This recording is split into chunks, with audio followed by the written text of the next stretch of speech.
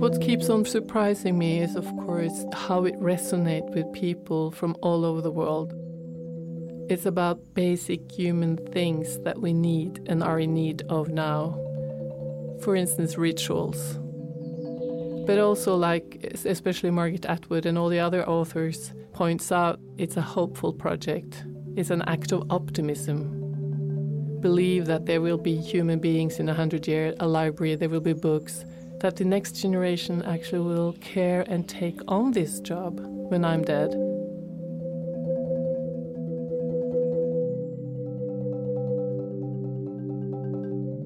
Welcome to Anything But Silent, from the British Library, and to a new year. I'm Cleo Laskarin, and as we enter the 2020s, we thought it would be fitting to start the year by exploring a collection of projects that are looking forward, into the future. The clip you just heard is from one titled The Future Library, and later we'll be hearing how authors including Margaret Atwood, Han Kang, and David Mitchell have been contributing to this 100-year piece in the Nordmarka forest in Norway. We'll also be heading to the Makerspace at Oxfordshire County Library, an initiative investing in the future by making robotics, code camps, and 3D printing available to its users in a dedicated space. But first, I want to start with some robots of our own. We begin at the British Library in Boston Spa, West Yorkshire, our amazing location in the north of England. As you would expect, Boston Spa has its own reading room and a host of resources available to researchers, but it's also there where a huge part of the British Library collection is stored.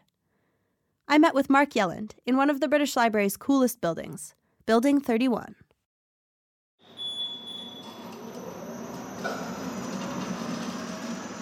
Okay, welcome to Building 31. My name is Mark Yelland and I'm the ASB Day Manager. The main task that the staff do here in Building 31 is retrieval of items for the reading rooms at St Pancras. So the readers will go into the reading rooms at St Pancras and order a particular item, and if it's held here in Building 31, then we'll retrieve it for them and it will be sent down to the reading rooms overnight on the link van.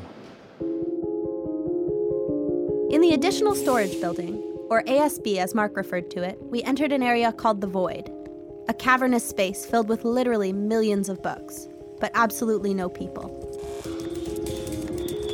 Ah, there it goes! It moves fast.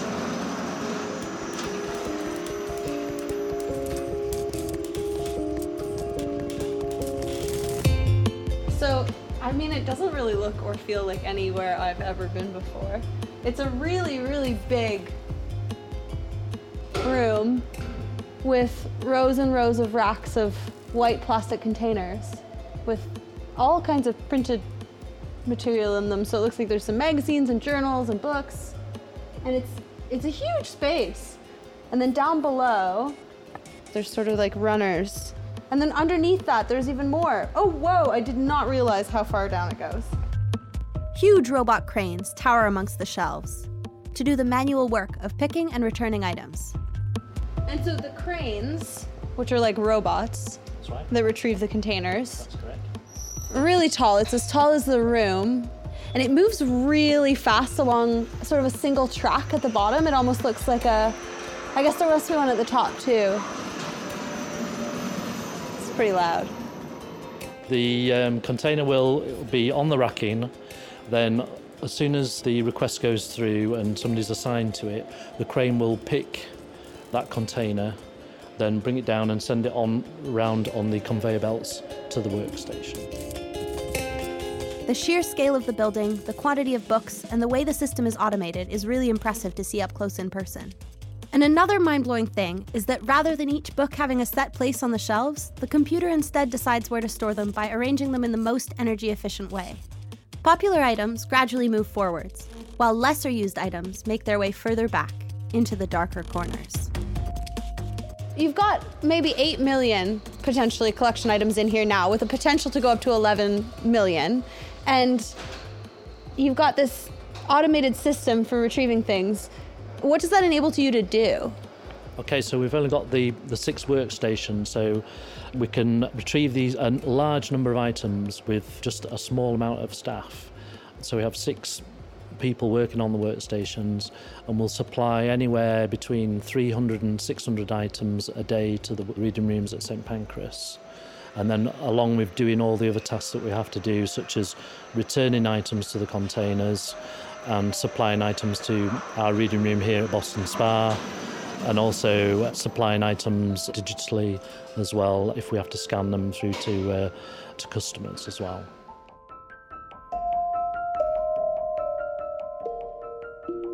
It's pretty dark in here and it's pretty cold. Why is that? That's because of the low oxygen.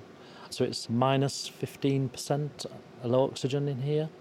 So normally you wouldn't be able to light a match in here because of the low oxygen. So that's to obviously prevent fire and keep the material, at a constant temperature to help with the preservation of the items.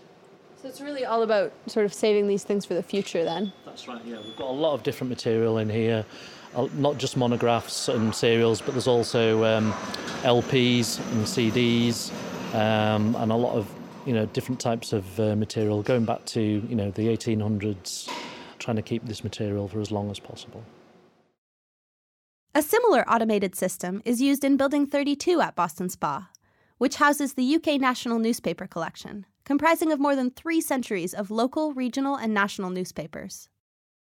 While robot cranes and machinery help us access the vast collection of books, newspapers, and research papers at Boston Spa, there are all sorts of other formats, old and new, that fall under the British Library's collection remit. In fact, at Boston Spa there's a whole team of digital preservation experts. Hey, how's it going? I'm Cleo. Nice to meet you. You too. My name's John Beeman. I'm the Preservation Repository Manager here. I'm a member of the Digital Preservation team at the British Library.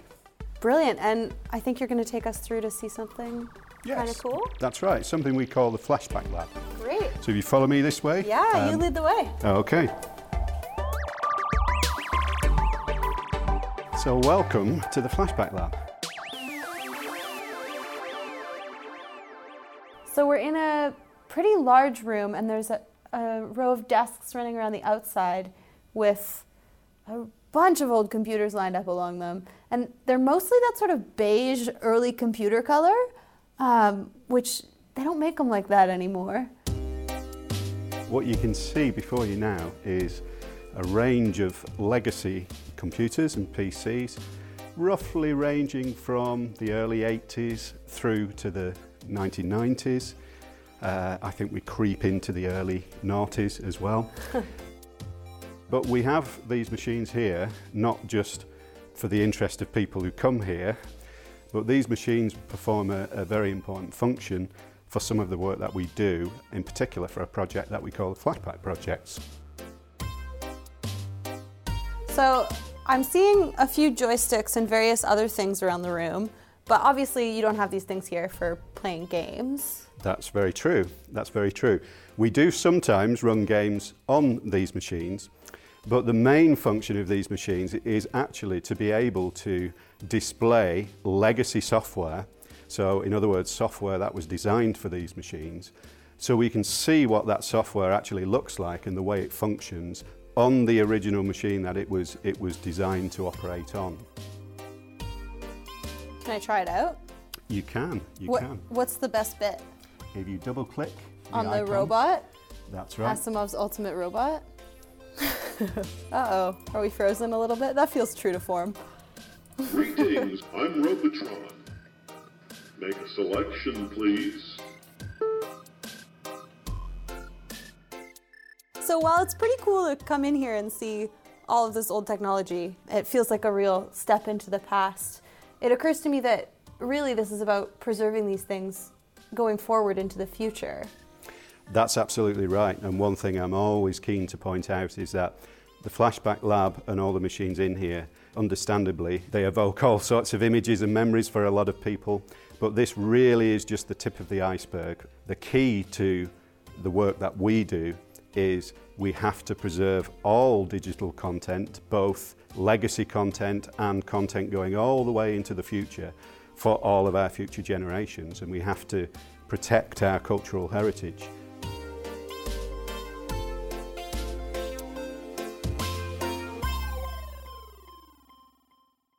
Thanks to digital preservation expert John Beeman, as well as Mark Yelland, my tour guide in Building 31 at the British Library in Boston Spa. I found it really interesting to hear about the different ways the library is employing tech to preserve items for the next generation. The challenges increasingly seem to be about keeping pace, scaling digitization and emulation, building awareness, and preempting what's next. But while things like automation are helping the library move at a greater speed, not all future-focused projects are following the same thinking. In our next story, we're journeying to Norway for a totally different approach.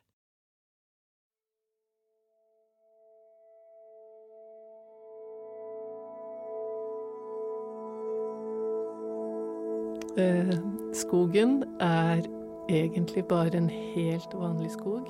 Det grantrær. I'm Anne Beate Hovin, and I work for property developers in a big transformation of the harbor in Oslo in Norway. And we build the public spaces, and therefore we had a budget for art in those public spaces. So I'm Katie Patterson. I'm an artist. I work with concepts, visuals, and in many different mediums, and I make artwork that generally deals with time, space, landscape, nature, things like light bulbs that simulate moonlight, a map of all the dead stars in the universe, and recently a colour wheel which charts every colour in the evolution of the universe from its beginning to its end. So I'm representing the commissioner who commissioned Katie Patterson to do an extraordinary artwork for the harbour. And I've produced it since the beginning. And since it's my job to make it happen, but also to make it last, I'm also chairing the trust I've set up. I've never made an artwork alone. It's always been in collaboration with experts in other disciplines, from astronomy to cosmology, geology, perfuming even. And so I think quite early on I realised the kind of ideas that I've got, I don't have the expertise to make them happen, and it often needs a lot of knowledge from other areas. So Katie Patterson was invited to come to Oslo and do research and come up with a proposal for this context in the harbour. And then after a week, I think, she called me and asked, she needed to stay in a forest. She thought she had a brilliant idea, but she needed to kind of test it out in a way, and she needed to stay in a cabin in a forest for a week. And she asked me if I had a cabin like that, or if I knew of some. But I'm Norwegian, and all Norwegians have cabins in forests. So I took her to my family cabin. It's really, really deep in the forest. And after a week, she came out of there almost literally, and she said, I had a perfect idea for you. And I was so curious, I was really so curious, what is she going to propose?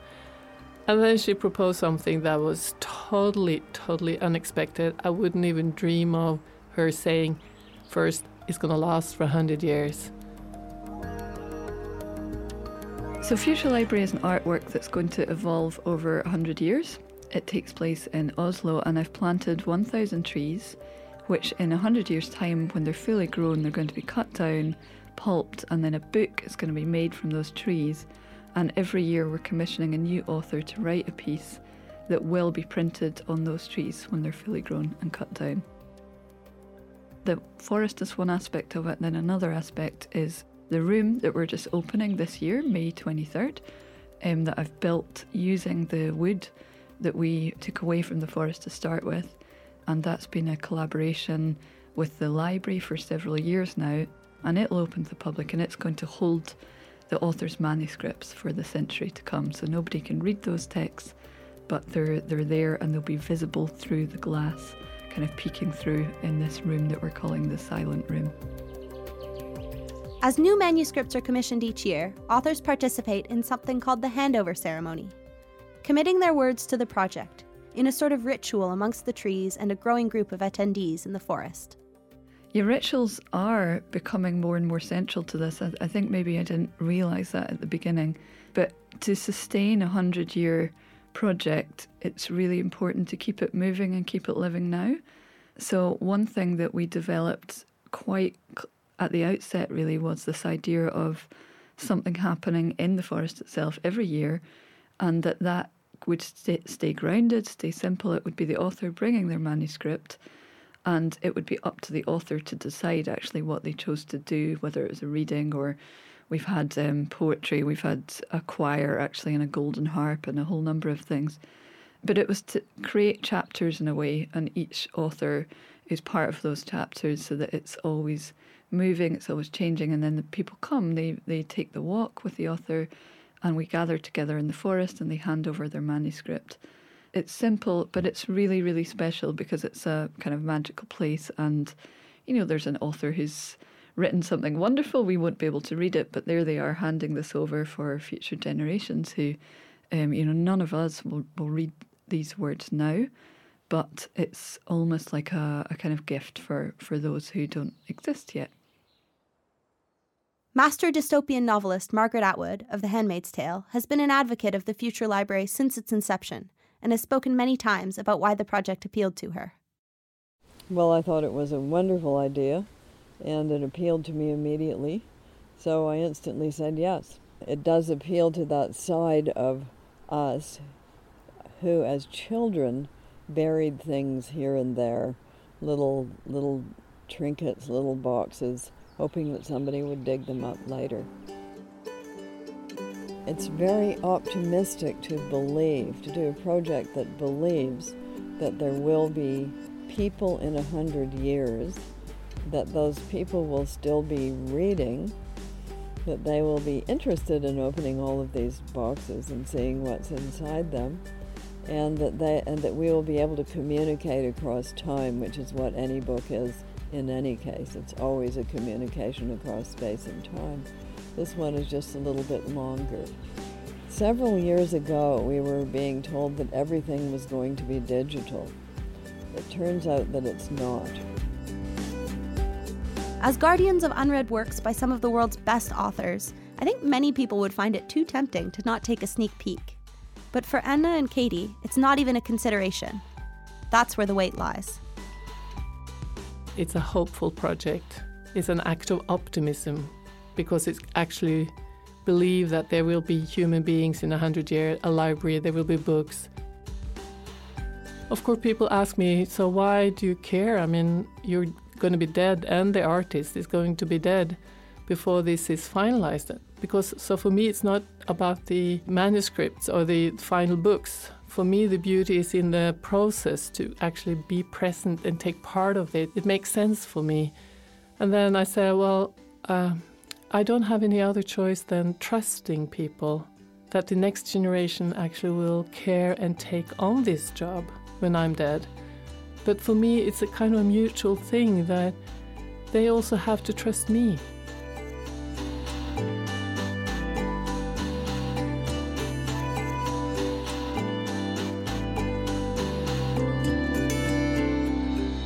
You heard the voices of artist Katie Patterson, as well as Commissioner and Chair of Trustees, Anna-Bita Hovind.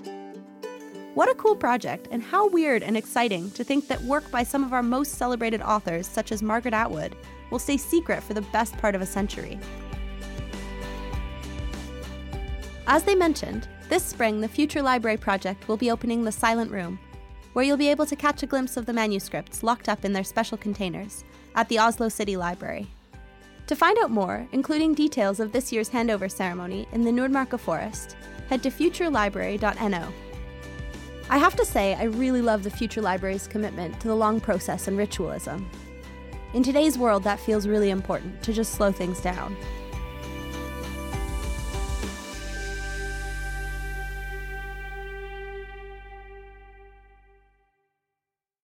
But in our final feature today, we're spinning the dial back in the opposite direction, as we travel to Oxfordshire County Library to hear how librarians there are helping users get up to speed with the future of tech. So I'm Mark Sutcliffe. I'm a digital information and learning librarian. We're in the makerspace today in Oxfordshire County Library. I certainly see libraries as being a really important place for the future. Kind of live in a society where increasingly places are becoming commercialised, places that you have to pay to be in. I think libraries can really sort of play an important part in developing the skills for the future. When I started off in libraries, I started working in an academic library where it was very much about the books.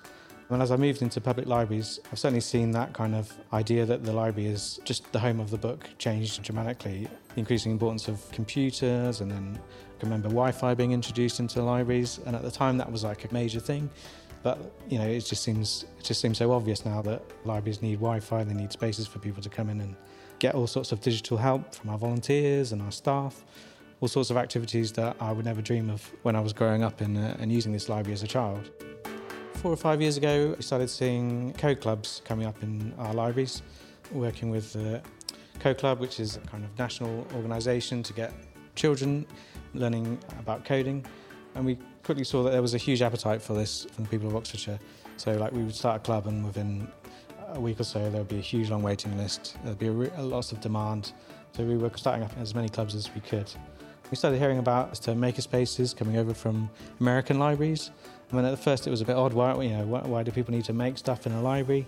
But then the phrase digital making started to appear. I think that's a really interesting concept for me personally, creating digital skills for the future, for our economy in Oxfordshire. On a personal level, I can remember growing up and thinking like the idea of becoming a computer games developer just seemed like akin to, I don't know, becoming an astronaut or something like that.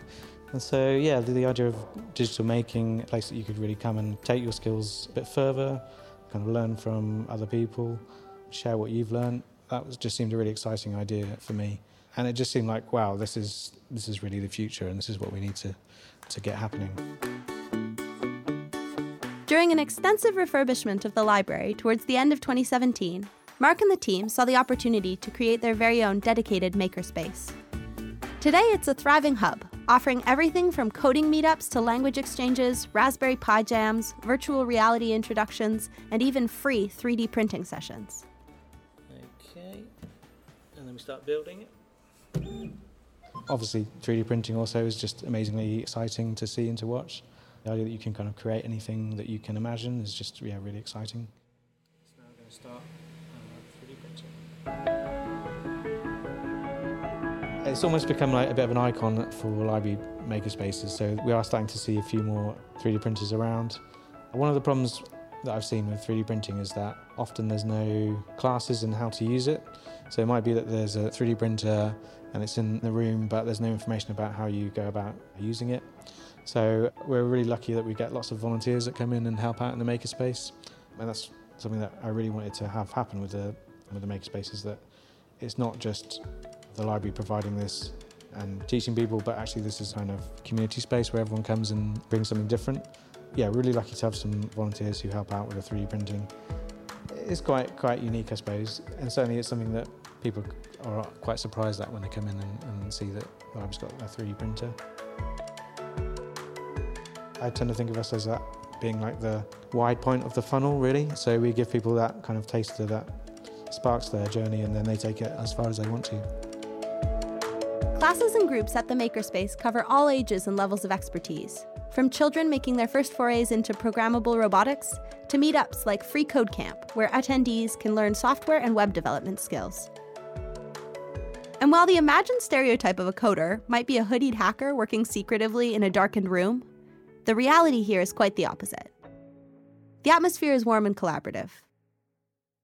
Maggie, now a keen coder, is one of the attendees who stumbled on the sessions with no prior knowledge.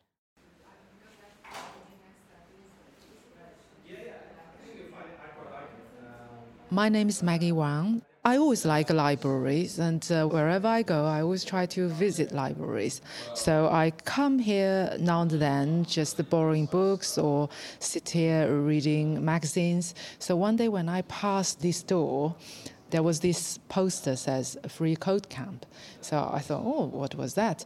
So when I looked, found this Free Code Camp online, checked who they are, what they do, seems they just for anyone, just to have a try and free. So I did a couple, 1 or 2 sessions, and I came to this meetup. And really just from there, I found I really, really liked it. So the impact on me, I don't know, words cannot describe. It's just things from then on, it's almost not a single day I'm not doing any code. I coded every day a little bit. If I'm not coding, I would watch a coding-related YouTube or listen to a code-related podcast, or just learn it every day a little bit, and I'm absolutely enjoying it. It never occurred to me that the library would do something like this, but yeah, I'm pleased that they did, inspiring me to learn something and develop certain skills I would never have even thought to do if not for that little poster I came across a year ago. Charlie is another Free Code Camp member who's become a regular face at the Makerspace and an advocate. He uses the sessions as a way to support a career transition, having previously worked in construction. Hi, my name's Charlie George. I'm a web developer apprentice at the moment. I've just started, so that's a 3-year degree course. Before that, I've been working mostly in construction, but recently going through different volunteering groups for coding. And now I'm attending these groups at Oxford Library for the Free Code Camp that Mark Sutcliffe runs. Career-wise, yeah, it's opened lots of doors for me, especially on the VR day, because we've had so much interest, different people coming from different areas, using that to share on social media, and that's really helped build my professional profile online. So that's really pushed all of my content out there, which has helped with networking, of course. Coding, it has all of these connotations surrounding it, like it's not just about learning how to code, like you learn how to read. The mathematical kind of operations that you're trying to figure out actually helps you problem solve, and you can apply that to lots of real life scenarios. It's really great for anyone who wants to get into it. Just hope we can share it more and more people get involved.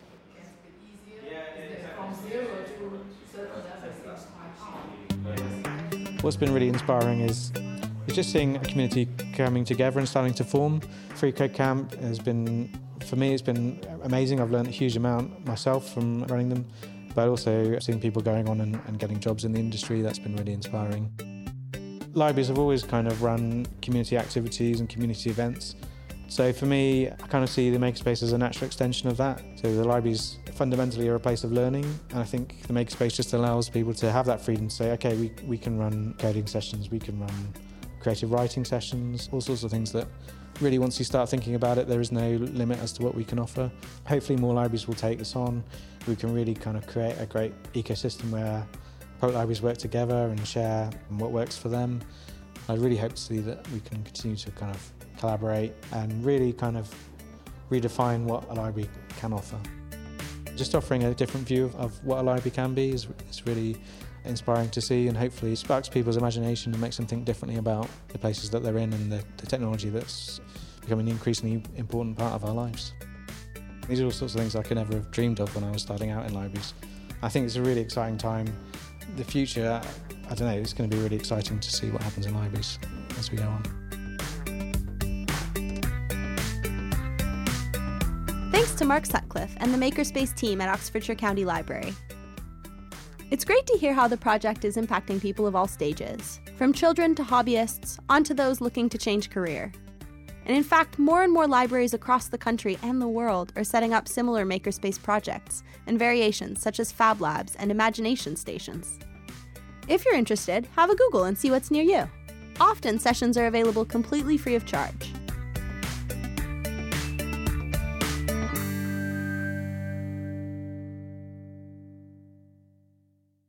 Science fiction master Ray Bradbury, the author of Fahrenheit 451, was once quoted as saying, "Without libraries, what have we?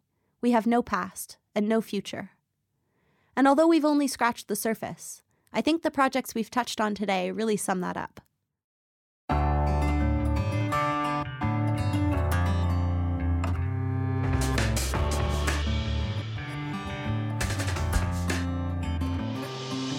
If you've enjoyed this episode, please hit subscribe and let us know what you think by leaving us a review. Remember, the British Library, like many libraries around the world, is free and is open to everyone. We're based at St Pancras in London and Boston Spa in Yorkshire, and at bl.uk, where you can explore our collection from wherever you are. Anything But Silent is a Pixiu production. We'll be back next time with our accompanying series, Joining the Library, when we'll be inviting the award-winning designer and futurist Anub Jain to speak about a book that has helped shape her thinking. But until then, from me, Cleo Laskarin, thanks for listening.